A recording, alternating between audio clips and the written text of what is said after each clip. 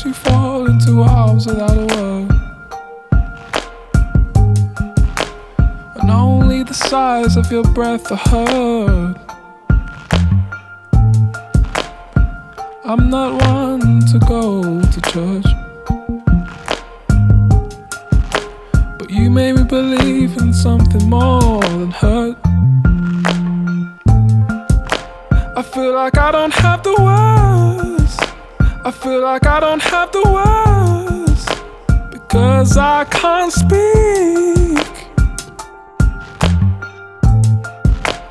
Am I so naive? I feel like I don't have the words, because I can't speak. Hello and welcome to Resident Advisors Exchange. This is our series of conversations with the artists, labels and promoters who are shaping the electronic music landscape. My name's Ryan Keeling and I'm the editor at Resident Advisor. So this week's exchange is with Richard Russell, the head of Excel Recordings. The story of Russell and Excel is particularly interesting because there are really very few labels like Excel out there. It's managed to retain the spirit and integrity of an independent label while offering its artists the resources of a major label. And really, which other label can you think of that would release artists like Powell and Adele in the same year? In addition to Excel, we talked a lot about Everything Is Recorded, Russell's own recording project, which takes a highly collaborative approach to making music. Russell had been producing for artists like Gil Scott-Heron and Damon Albarn, but a recent life-changing experience wound up focusing his attention on his long-held creative ambitions.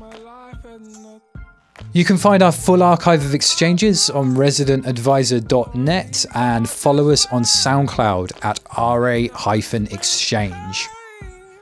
The exchange with Richard Russell is up next.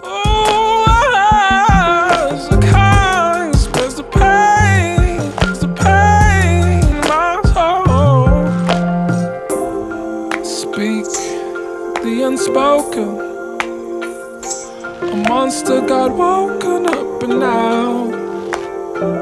now I'm in his paw. Of these words I've tried to recite, they are close but not quite, almost impossible to do, reciting the makings of you.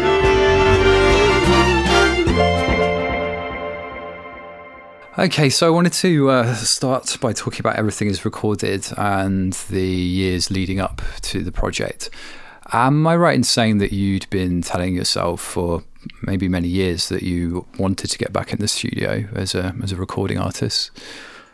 Well, I'd been back in the studio for quite a number of years, starting with the Gil Scott-Heron record. So not as an artist, but as a producer. But yeah, so I suppose there were two distinct phases for me. First phase was the rave era of quite quick fire, quite DIY tune making, when we didn't really use the word artist then. I think it would have been thought of as a bit pretentious, really. Like an artist was someone who had a beret and painted pictures. When we used to make tunes, very unconsidered it was, the whole approach, which obviously you don't know that at the time, but now I realise that's a lovely way to make anything, is to not really put any thought or any theory into it. We were just making things to DJ with, and that was that phase. I ran out of steam a bit though, because I didn't really have any kind of artistic sort of vision or direction for the whole thing. So I think when the initial energy of making things to DJ with ran out and I was busy with the label, I kind of just faded out a bit of doing that. So I think when I went back to recording, which was to make I'm New Here with Gil Scott-Heron, which came out in 2010, but I started working on in 2006. Yeah, I was more experienced. I had a bit more sort of depth of experience, and probably my approach was like probably the opposite in some ways, of like I was going into things with quite a lot of thought and theory and sort of awareness of like context and threads and then things like that, whilst also still trying to be in the studio and have fun and be free. So that was 2000. That record coming out in 2010 was the start of this phase. The Gil Scott-Heron album, an album I did with Bobby Womack, which I co-produced with Damon Albarn, Damon Albarn's solo album, 2 albums with Ibeyi, an album we made in Kinshasa for Warp called DLC Music. So all that led to this. How did you go about establishing what you were about? When I started working with Liam Howlett, we were both doing very similar things, really, of like making tunes and DJing and loving hip hop, but making rave. A little bit of a marriage of convenience, rave was in some ways for a lot of people. I think we were like frustrated b-boys, but no one was interested in our hip hop records at that time. You know, no one was really that interested in British hip hop records at that time, which is one of the things that makes now exciting, because people are interested in that. And that's been a long time coming. But I kind of, one of the reasons I think I faded out of producing in the first place was because Liam was so good. And I think I slightly misinterpreted that. And I kind of thought, well, he's so much better than me at doing this, I should stop doing it. Which, of course, you know, there's always someone who's the best in any field, and what you're meant to do is get inspired by them. But I don't think I had the sort of experience or the confidence to really, because otherwise, you know, once you had Prince, everyone would stop, which wouldn't be, you know, which wouldn't make if you follow that logic. Yeah, exactly, wouldn't make any sense at all. So I think I sort of misinterpreted that, and also because the 2 other people who I was at the label with both left, and it really was just me, and Prodigy were kind of taking off. So I kind of thought, oh, right, I'm like running I'm running a record label, and also I realised they had the potential to be a big artist, and I wanted them to be a big artist, and I think I did have a bit of a like notion of like, right, when it's like we're taking rave to America now. I'm not really sure why, but that just seemed like the thing that we were meant to be doing at that point, and with whatever that was going to entail, we were going to do that, and we did do that. So funnily, it was Liam who got me back into recording, because he rang me at a point which I think must have been about 2002 maybe, and said, have you got a laptop and have you got Reason, Propellerhead Reason, because you'll really like it. This is very you, this software, you should try it. And he was right, and I got really into Reason on a laptop and a pair of headphones, and I just made loads and loads of what was basically sort of grime. It was kind of a sort of DIY. It was that sort of tempo and that sort of feeling, and just beats, grimy kind of beats. Loads and loads of stuff that I never played to anyone in that time, and that was sort of what I was doing. It was quite therapeutic as well, and I used to really enjoy it. Got really into Reason, and then I got Logic. I actually went on a course, funnily enough. I went on like a university course, like a sort of programming course, and it got a bit awkward when I told people there what else I did, because they were like, what are you talking about? Well, why are you here? And I was like, well, because I want to learn how to do this. But actually people were a bit funny about it, but it was very useful, that. So it was like a weekend kind of course. So I think it was just like a bit of a fresh start. And then at some point in all of that, I had this notion, I want to make a record with Gil Scott-Heron, and I want there to be a new Gil Scott-Heron record. I want to hear a new Gil Scott-Heron record. Kanye had just sampled him on that track My Way Home with Common. And I thought, I want to hear a whole record by him. I bet he's got a whole record to make. And I knew that would be a bit fraught and a bit tricky. And I thought, well, I should do it. It's not something to try and get someone else to do. I should do it. So I set about doing that. And I think I was sort of like laptop in hand. And that made me think, well, okay, between like having like, I was happy to go and talk to Gil and ask him things and play him music and sort of work with him as a person and an artist, because I have experience of doing that. But I also, but actually having a laptop and knowing how to use it to record music and make music, I kind of felt, which I hadn't had a few years before that, I thought, oh, okay, well, I can do this. I'm ready for this. So actually the kind of Reason laptop and then Logic thing, and then the idea of working with Gil, it was suddenly all, there was like a point to it all. You made the record with Reason? No. No, what actually happened was then, once I'd started listening to stuff with Gil, we listened to other people's music initially. That's what we did. We listened to other things. I used to play him things, he used to play me things.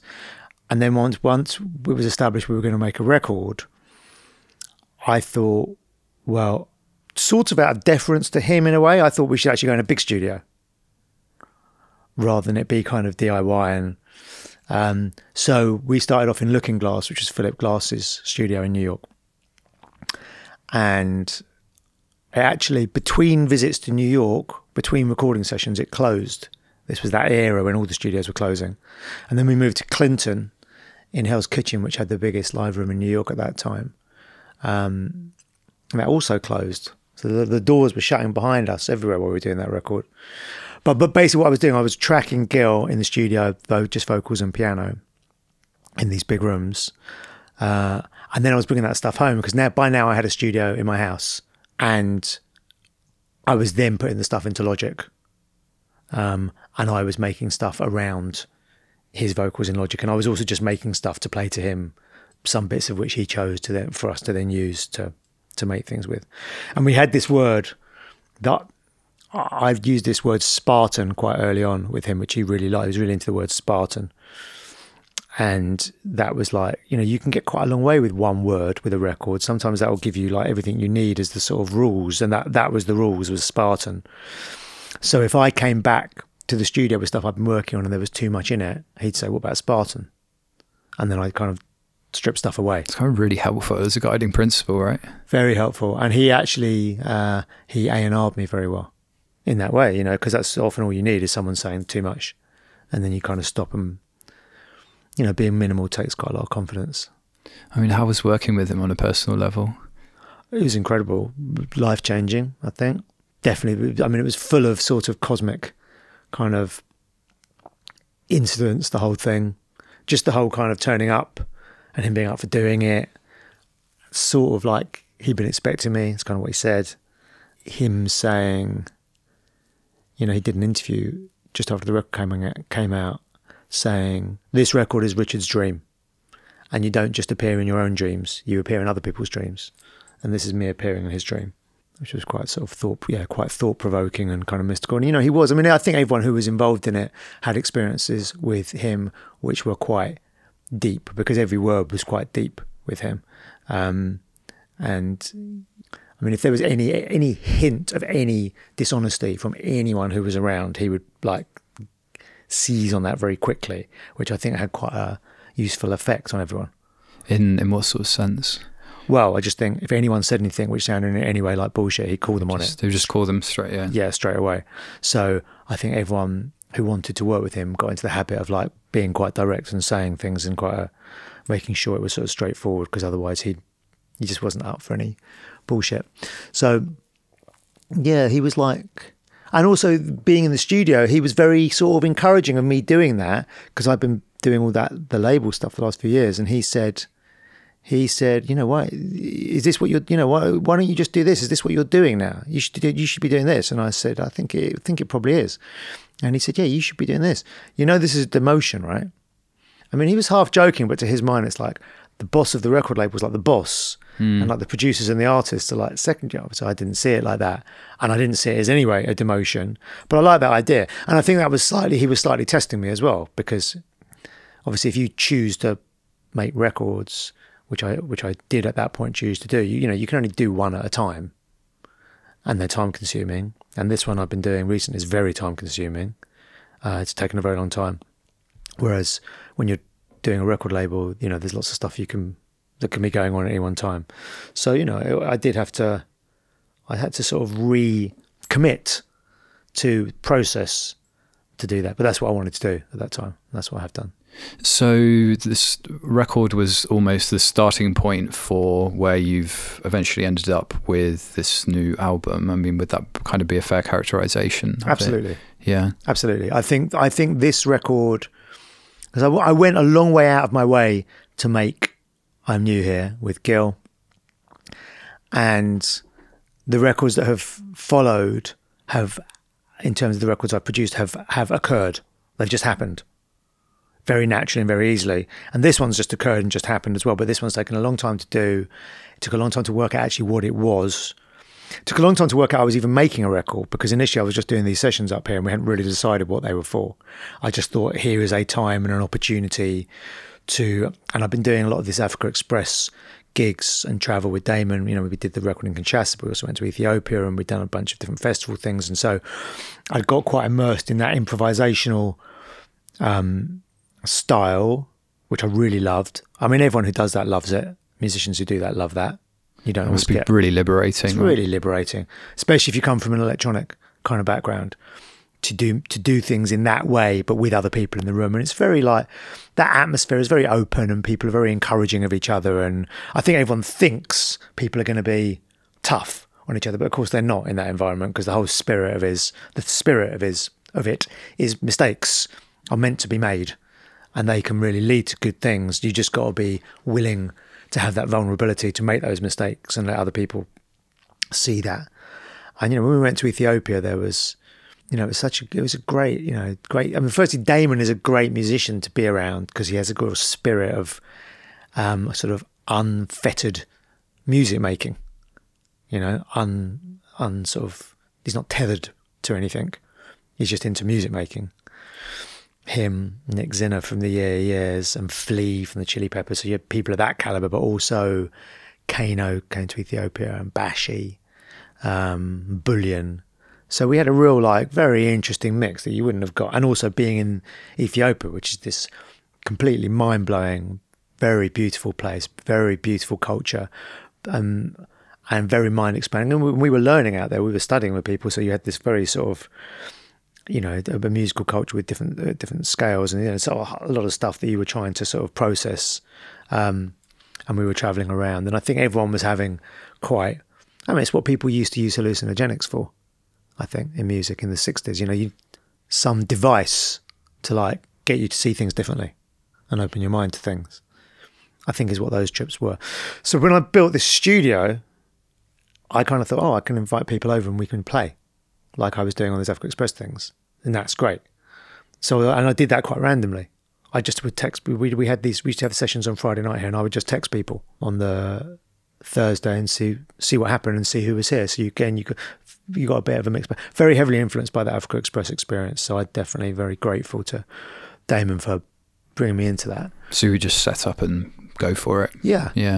We didn't have a drum kit like that. So really the only acoustic instrument was the piano. We tried to keep the instruments kind of somewhat unorthodox, but people got interesting sounds out of everything. And then I think after a while I started to realise, what I've maybe been doing here is kind of creating a sort of random environment so that some unintended noises got made that were then going to be samples that I could use. And did you wind up using much of that material? Yeah. So that informed the rest of the recording and was used for the rest of the recording quite a lot, which obviously at a certain point I started seeing it as more of a record and had a bit more of an idea about what I wanted it to be. So then there was something more to kind of aim for. There was this, there was like a mess making phase, and then there was like a sort of tidying phase. Yeah. Putting it back together almost. I also understand that kind of an important part of the story leading up to this was the illness you suffered, which was within the last couple of years, or 2013. 2013. Could you tell us just about what happened?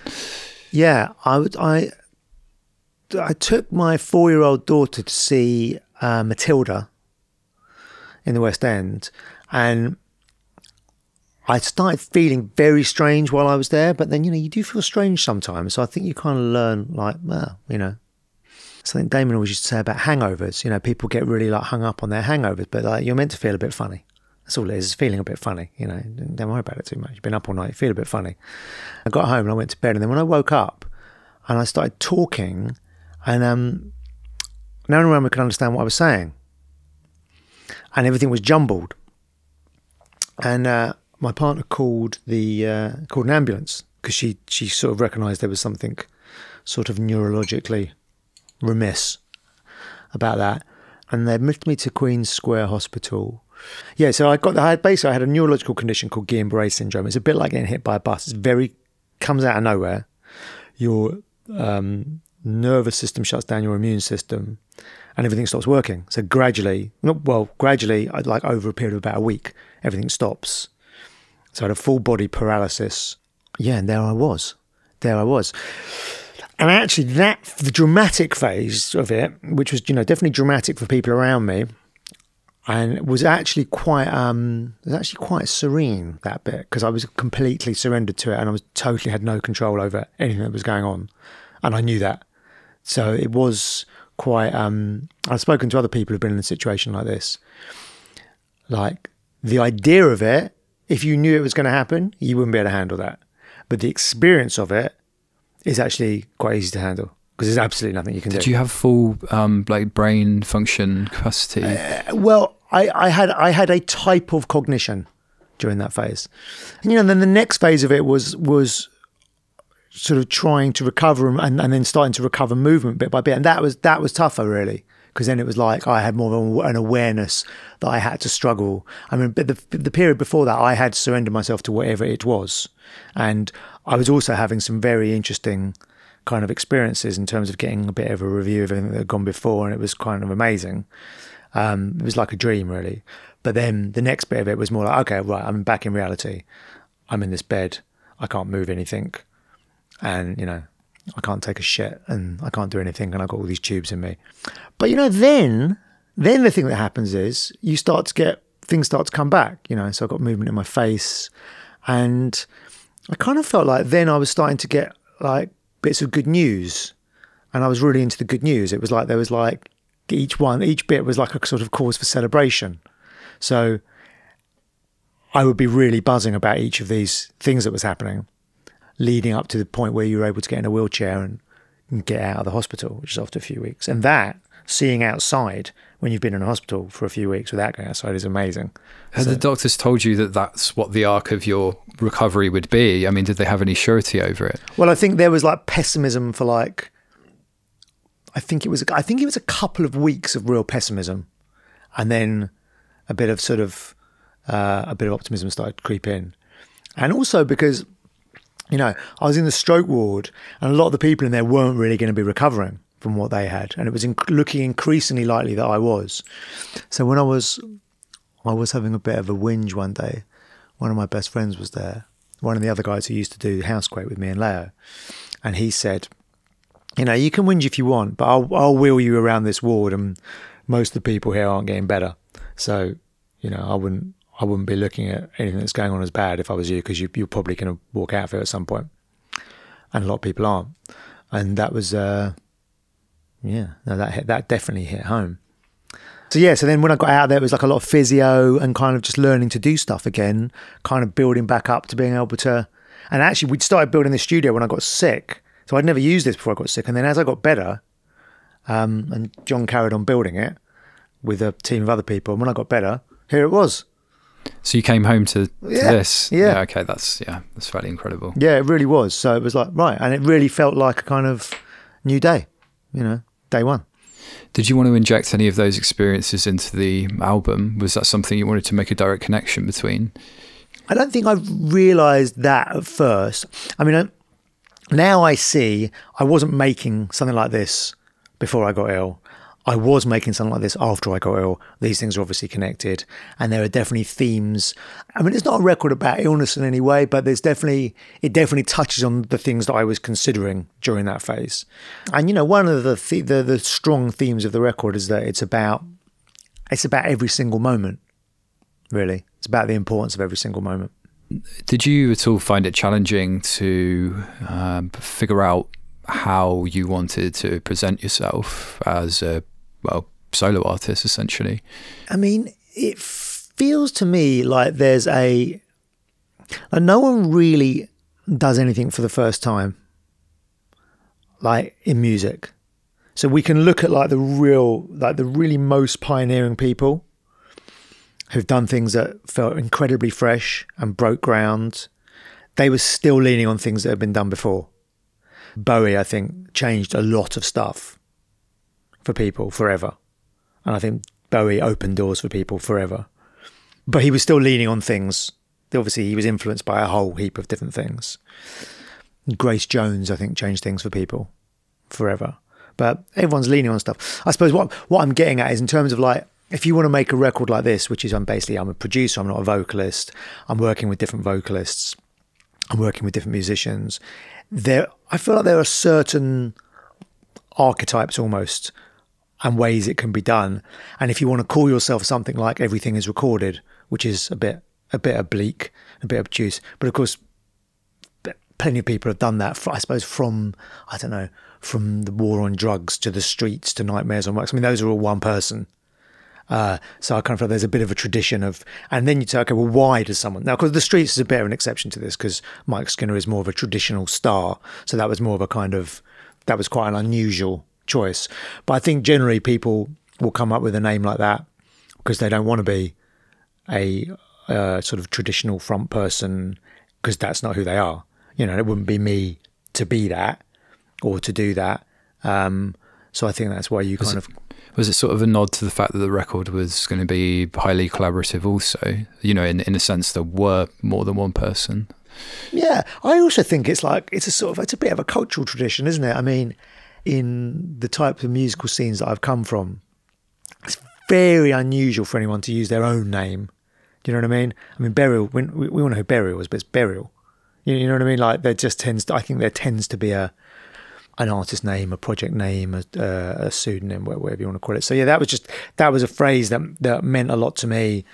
I had been sitting around for a long time for me, since the kind of hospital phase, and something that I kind of sort of naturally, I mean, everyone's got different interpretation, and people have said all sorts of things to me about what they think it means. And I actually have thought, well, they all sound valid, all those interpretations. So I think with these things, there isn't any one specific meaning to it. But I think, you know, a name like Everything Is Recorded is like, it's maybe a bit puzzling at first for people, and it's not very direct. And I think that almost means that affects the pace at which things develop, and I quite like that. Did you know what I mean? It's a little indirect, I suppose. It's funny because when you were talking about even the fact that the Pioneers were influenced by someone, that was in the exact realm that my interpretation sat of what the name meant, essentially. That everybody was influenced by something, you know, everything in some ways is a remix of a remix of a remix. That's where I personally landed with it. Yeah, well, I mean, that's appropriate, because the record is, you know, it's got a lot of layers in terms of things with sampling and things we're referencing and things that have influenced it, and the people who are on it and what they represent to me, and the people who we sampled and what they represent, and those threads and those archetypes. On the subject of sampling, I was just wondering, there's obviously a very prominent and well-deployed Curtis Mayfield sample on the record. And I was just wondering, in taking a sample kind of that magnitude on, do you almost feel like a weight of responsibility to like do it justice, as it were? I was actually thinking it's like luxury goods. It's like, you've got to be able to afford a Curtis Mayfield. You know what? Sure. Actually, they were so reasonable about it all. I mean, it's funny with samples, isn't it? Because they have sort of. No, I had thought about them as a luxury good, because a lot of people stay away from samples now, and I think one of the reasons is people think it's expensive, and it's a pain in the ass. And there is an element of using samples which is tricky. Like, you use a sample, you get emotionally attached to the piece of music you've made. You know, if samples are your thing, then it's just like something you've played on the guitar or something you've sung. It's your voice. And if you get to the point of actually, you know, we're playing around with loads of things in here, but if you get to the point of trying to clear it, by that time, you're quite attached. You formed a relationship with it, yeah. And at that point, of course, what you realise is, I've been collaborating with someone who knew nothing about it. And they could very easily say no. They'd be well within their rights to say no. And at that point, the whole thing falls apart. So it's quite hairy, the use of samples. I never really thought about it in that way before. And it made me have a lot more sympathy with people who don't use them. Because it's a high wire act to use samples. But that notwithstanding, I love samples. It's a massive part of my musical sort of brain and influences. And, you know, I grew up on 80s hip-hop records. They were all samples. Everything was a sample in those records. There was virtually no music getting played. I suppose there was the odd keyboard part, but James Brown samples and Parliament and all the many 70s soul things, and the, you know, Kraut thing, and, you know, and Bambaataa sampling Kraftwerk. Because obviously I'm starting as a DJ as well. That's my culture, really. I think if that's your culture, you don't feel I didn't feel any pressure in using a Curtis Mayfield sample, because I feel like I know how to use a sample. That's part of how I work. I suppose if you were like a pop artist and you started using samples like that, you'd probably want to be a bit careful about it, because you could end up It's just like a cultural grab or yeah, something. and you can end up getting that a bit wrong. You know, that Curtis Mayfield sample was very specific. That in that I listened to Sampha's that piano song. It's an incredible song, and that lyric where he says, "No one knows me like the piano in my mother's home. You have shown me I have something some people call a soul." It's beautiful, but it did make me think of that Curtis Mayfield thing. These words I'm trying to recite, they're close but not quite. It's like he's kind of like Sampha. You know, he's not. That's why you love him so much. He's not slick, Sampha, and it's not expressed in a slick way. It's not perfect, and it made me think of that Curtis line. And I actually came back here having listened to that. I listened to the Sampha, that song in Brilliant Corners in East London. And I came back here, and I chopped the sample up and played the beat on the SPs, and I knew there was something there. It just sounded right. And then played it to Sampha. I'd never done any music with it at that point, just to see if it said anything to him, thinking maybe if he likes it, he can take it away and write something. And he just wrote in the room, he improvised over it, and that's what became the record. You know, I had a hunch. I had a hunch that sample would mean something to him. It's only a hunch. You never know with anything like that. You know, it meant something to me. I had a hunch it would mean something to him. So you try it. You know, it's like with trying anything in the studio, though. It's like anything you play, anything you try, it's all, you're just going with your instincts. And you know, that's the thing. I think people don't realise that when they hear a incredibly great piece of music, or you know, a great song that's lasted for decades. I think people almost think the people knew they were doing that. And you don't know you're doing that when you're doing that. You're just messing about most of the time, and you know that's why you have to turn up in the studio and work. You don't know what's going to happen. You know, nothing for days, but then on one day something will happen, and you capture something, and there's a bit of inspiration there, and that ends up resonating. But you can't really get too hung up on that. So just before we started recording, you were looking over the test presses for the record. I was just wondering, like, where are you at with your relationship with the records? You know, you someone who's still finding faults, you know, still thinking that you should have done something differently, or have you just been able to say, okay, this thing's done now? I can almost feel John groaning in the background. John's the engineer here. How are we doing, John? Have we come to terms with everything? I mean, as much as you can. It's been a long process. How do I feel about it now? I don't know. I mean, I felt like there was definitely at a certain point there was something that was going to manifest, and it did. So that's good. At a certain point with these things, you've got to get out of the way and let it happen, and then you have something and you have no control over what that means to anyone else, really. You know. So tell us how your role at Excel has changed during the past couple of years. You know, I assume that the whole thing looks quite different. Yeah, not really the last couple of years. Really since working with Gil, it was a fairly dramatic change, I think, at that point that I was ready for, and everyone was ready for. In that there was a team of people in place by then. And I'd put a lot of energy and love and time into building something, and it was built. You know, if you want to look at it as like a building or that kind of structure, there was something built by them where I felt really happy to be in the studio.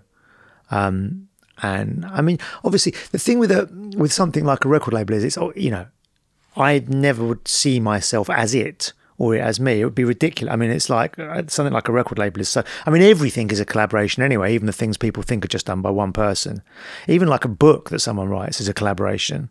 Nothing's ever one person, but let alone something like a record label. There's a whole bunch of people doing different things.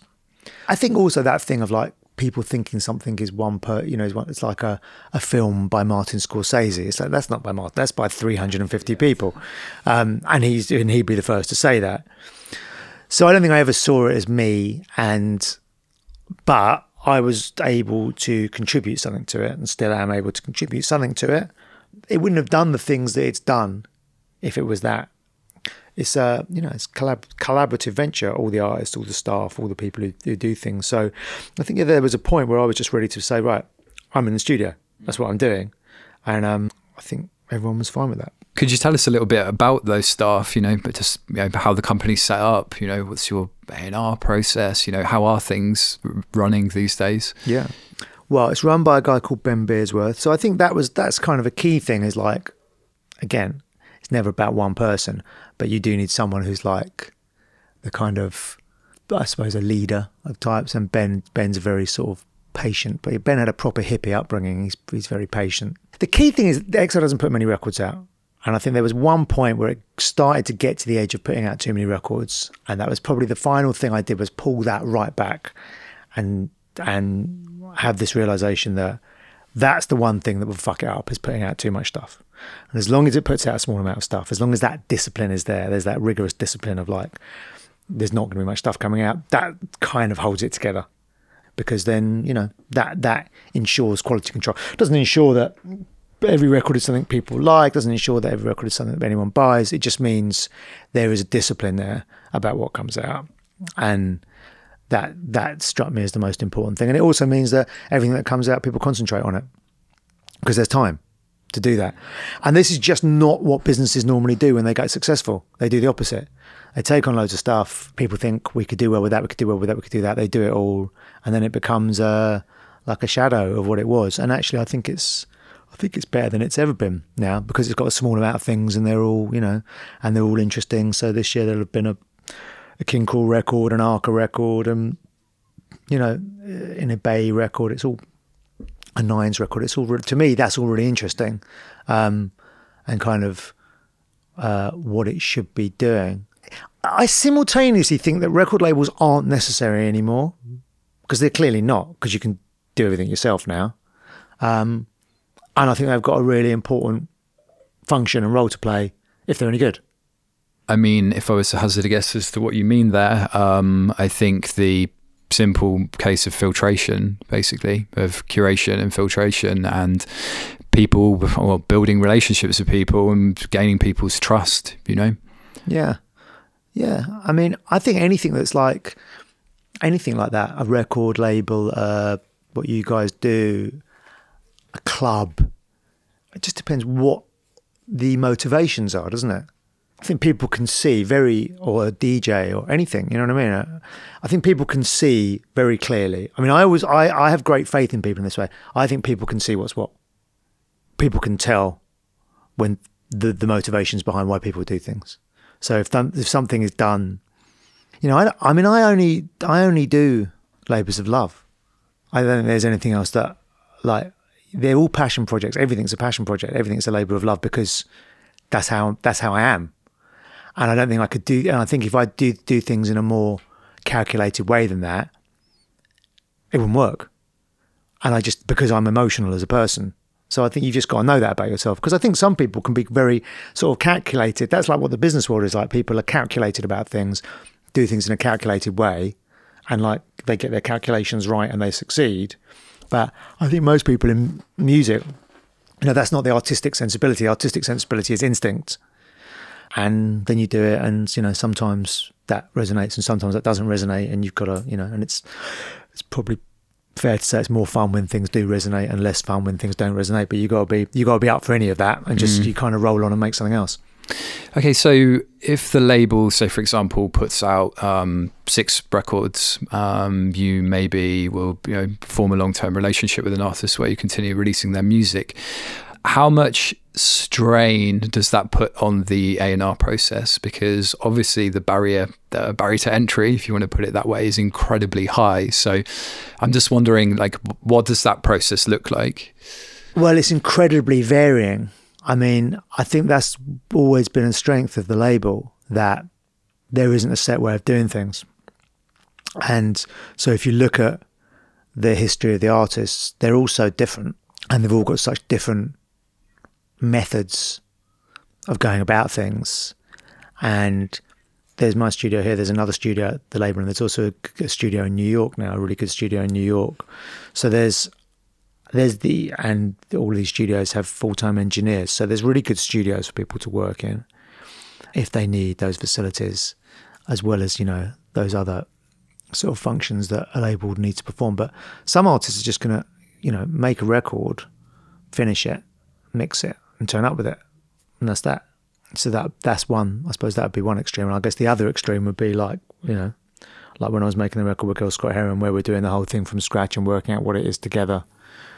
And in some circumstances, you're doing that. So it's hard to give you a specific answer on that, because it's completely varied and differs massively from artist to artist. I mean, as an artist, you've got to have someone you listen to. You've got to have someone who you might allow to edit you. And I think that can be absolutely anyone, as long as they're a trusted ear for you. And that can be your manager, could be your producer, could be record label A&R. It's not normally these days though. But I think it's important for artists to be aware of that though, because again, it comes back to this thing of like, nothing is achieved alone. And sometimes it looks like things are achieved alone by people, but it's always, I think it's much more, that's, you know, you don't want to feel lonely when you're doing stuff. You need to have that kind of team. So I do think it's very important to have someone who's a trusted ear as a musician. It's also important not to have a whole load of people who are giving you conflicting feedback, because I think that can get easily confusing. I mean, is there some sort of philosophy that you feel like you've passed on to staff at the label for the ways in which they should, you know, just deal with artists, you know, and how they should sort of interact with them and, you know, manage them? Not so much a philosophy, but a spirit maybe. Yeah. Which is about artistry and not ego, I guess. And sort of, I don't know, like avoiding like the traditional sort of cliched label artist issues, which I think are mostly quite avoidable. It's like when you're doing any endeavor, everyone's got, if you've got a really good team of people around you as an artist and everyone communicates, just more happens, you know? So you just have to have that kind of openness and understanding with all the different people on the team. And as an artist, you've got to have a team. You can do it without a label these days, but you need people doing stuff. So whatever form, you know, I mean, I guess in terms of advice to artists, I always feel like when people, you know, do people need a label? I'm like, you just need a team. I won't worry too much about what they're called, what their job title is, because actually, you know, they might need to end up becoming a record label anyway. Yeah. If you see what I mean, because those functions are sort of quite, they are what they are. But you just need to have people around you who can help you, you know, execute and facilitate stuff, because there is a lot of stuff that can easily distract you from artistry and making records. Look what happened to me. I ended up running a record label. For sure. and then I wasn't making any music, and that worked out fine. But you know, I've like experienced that, and it's very easy to end up like not being as focused on music as you might want to be if other stuff's going on. I guess in many people's minds, they when they think about Excel, you know, they obviously see it as an independent label, but there are aspects of the label that more resemble a major, in that you're able to be very ambitious. You know, artists are able to, you know, realize what they're dreaming about, essentially. I'm just wondering, like, what's the roots of this? How have you managed to achieve this, like, you know, hallowed middle ground? Well, because that was the idea. Not at first, because it wouldn't have been realistic. I mean, at first it was a rave label, and it didn't contain different approaches. It was a straightforward approach initially of being a rave label and putting out records for DJs. It did that very well, and that was very straightforward. And, you know, we just put out the records that we were playing in our DJ sets. It was very, very straightforward, and that's obviously a great sort of cultural thing. Being a DJ producer, doing a label, that's something that lasts to this day, and it works. I think it's very effective that all those things feed off each other. But I think there was a point where I thought, well, as an artist, what you really want is you want the understanding and the integrity that independent labels have. The type of artist I like, you want that, but you also want the ambition and drive that majors have. And there was definitely a point where I thought, okay, well, that's it. That's what we've got to do, is combine those things. There wasn't anything very original there. It was more like an idea that was an amalgam of two completely obvious existing things that I think over a period of time, the label did eventually become that. And then I think it also then started to hark back to a time before the landscape was like it is anyway, because like Island Records as an indie had a great deal of clout and great taste. And I worked in the warehouse there when I was a teenager, and I definitely witnessed that. And like, I think at first with Excel, I wouldn't have dared to kind of dream that was possible. But at a certain point, I thought, oh no, that is possible. That's like Island as an independent, A&M as an independent. You know, there've always been those, Motown, there've always been those labels that were independent and had a great deal of impact. You know, it could be argued it's more possible than ever now, of course, with all the headaches of, or a lot of the headaches of manufacturing and worldwide distribution taken out or simplified. It could be argued that's easier than ever if you can be bothered. Yeah, sure. There's a lot has to go into it. Yeah, sure. I was just interested in that, I guess it was probably a few years ago now, the label seemed to make a quite visible reconnection with what you were describing before, this 12-inch label, very DJ orientated. I was wondering what sort of spurred that, more inspired that move. Well, I think as the label got better and better at making albums and working with a certain type of artist who had a long-term vision for things, which was like the opposite of Kicks Like a Mule or SL2, not to say anything bad about Kicks Like a Mule or SL2, but that wasn't a long-term vision. They didn't make albums, those artists made tunes. So I think as the label then gradually worked its way across the spectrum to the total other extreme of very, very long-term focused artist album type things, it did strike me, I kind of missed that other thing. So I kind of tossed the idea in, like, why don't we just do one-off single, like dance singles again? I mean, were you putting out any dance music? I think there's always been dance music going on. And also one thing, we did that Locked On label, which was all the garage singles. Yeah, of course. Which was very powerful, really great, and also music that I think's ended up having quite a lasting kind of impact. That was a guy called Nick Worthington, who was another guy who I'd known from when I was at school. We actually used to do clubs together as well when we were teenagers. And he had the shop Pure Groove, which used to be in Archway, and Locked On was run out of the shop. There were a lot of great tunes on there. So there was, I think, and then of course XL was doing dance music and electronic music, which became more artist, album-y, Basement Jacks and different things, where they managed to kind of crack that code of like making dance-orientated music that was more where there were albums as well. But no, really, it was just a kind of, at a certain point of realization of, well, who said we can't just do one-offs with people? Let's just do one-offs. They're really fun. They're quick fire. For the people who are doing them with, it's great because they just get to make a tune, get it out with a bit more push behind it. And I think for the label, it's quite enjoyable to do that. I think to have both approaches makes a lot of sense. I mean, do you see something of the spirit or the tone of the early days of XL that's kind of carried through into the present day? Yeah, I think it's the same, really. It's just about the reason for doing things, isn't it? Like, it goes back to that thing we were talking about intentions and what are the reasons for doing something. That comes down to music and excitement and something that you can feel.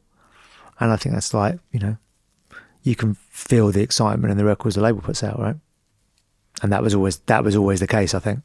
Okay, we'd already touched on The Prodigy a little bit, but they were obviously a really, really key signing for the label in the early days. And you're talking about cracking America or bringing rave to America, and things of that nature.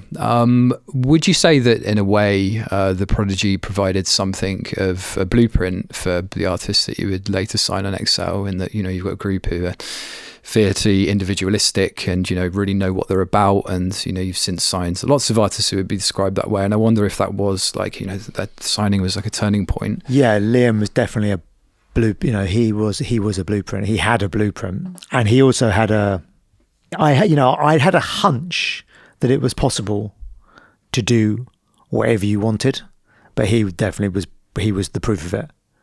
I kind of felt like he was so, or is actually so sort of free in what he did, unrestricted in what he did, and no interest in what anyone thought he should do. He was just doing what he wanted to do and making it work. And I and I think when I saw that, I was like, okay, right, great. That confirms that is possible. And that's how it's got to be. Because there's, the record industry is probably like any other industry. It's full of people saying, well, you've got to do this, you've got to do that. This is the rule for this is the rule for that. And it's all bollocks. You don't have to do any of it. You just have to do things well enough that you can kind of carve out your own path with it. And the sort of, the realization that what you don't do is just as important as what you do. So, they never wanted to play on TV. You don't play on TV. And that takes confidence, because obviously some artists are going to think, if I don't go on TV, then less people are going to hear me. But his feeling was that would have diluted the strength of who they were. So he never did that. And I think that made them, all the more powerful. I mean, considering the artists or some of the key artists that the label signed over the years, did you see the connections either in the personality type or the approach, or do you see commonalities? Oh yeah. No, I mean, there's all the archetypes. I mean, there's only in some ways there's only so many models of anything. There's only so many notes on the keyboard, and there's only so many. I mean, Liam, that approach to doing things, that uncompromising approach, is my approach. But I feel like it ran through him so instinctively and deeply. I really got something from that. I think he was more punk rock than I was, but I knew that was right. And I kind of knew to go with that. But I think he really helped me see that. It's just a very useful outlook in music, isn't it? You can just stay out of so many pitfalls, and there's so much bullshit you could get caught up in the whole time in music. Whereas if you've got that uncompromising approach of, I'm going to make stuff, I'm going to make it good, I'm not going to do things that I think are bullshit, and I'm going to believe in what I do. Yeah, I just think that can work. And the sort of music industry, or the rules of things, just doesn't really apply, does it? I suppose, if you watch people going on X Factor or something, it's like straight away. I mean, they're in a whole world of rules, aren't they? There must be rules to absolutely everything about what they can and can't do, and everything they're going to be doing. I guess also that's one approach, I suppose, to being in entertainment. But then you don't get the stuff that we're here for, you don't get from that. And the stuff that changes things tends to come from people who are fiercely individualistic and would probably do anything to defend that. And that's that kind of freedom that's what I'm into. When we made that record with Bobby Womack, me and Damon, Bobby, I think, had a lot of music industry type experiences that weren't great, of the 60s and the 70s in America, being told you should be this, you should be that, you should make something more commercial, you should do this. And when we were in the studio with him, he was talking about spirituals and spiritual songs. I don't know if we were exactly sure what he meant. And so he sung this song, Deep River, just him and an acoustic guitar, and it was absolutely floored us with this performance. It was incredible. And we were rolling, and we recorded it. And when he finished it, I knew exactly how Damon felt about it, and how I felt about it. And I said to him, "Well, that's a song. That's a recording." And he was like, "Really? That?" I said, "Yeah, that's it." And he's like, "Well, are you up for me doing stuff like that?" I said, "Absolutely. Why wouldn't we be?" And he said, "Well, is that commercial?" And I said, "Well, according to who?" He was like, "So a minute, are you that free?" He was aiming at both of us. Isn't there someone going to turn up in a suit in a minute and say, that's a problem? I said, no. And I thought, I am that free. I'd never really occurred to me before that I've managed to be, I think I've had quite a sort of charmed life in that regard. I've managed to be totally free of that, always, of anyone ever turning up and saying things like that, which a lot of people in their journey through music, they come across that. I think I already know what the answer would be, but, does commercial viability play anything of a role in what you guys do at Excel? Well, I definitely wouldn't not do something because it was commercially viable, and I wouldn't do something because it was commercially viable. Do you see what I mean? Yeah, I do, yeah. And I think that and that is quite specific. That is quite a specific approach, isn't it? Because it's I don't know, it's sort of like depoliticizing commerciality in a way, because it doesn't really matter. Because what you're talking about with commerciality is you're talking about what do people make of it, and that's like people worrying about what other people think of them. You're never going to get anywhere doing that. Sure.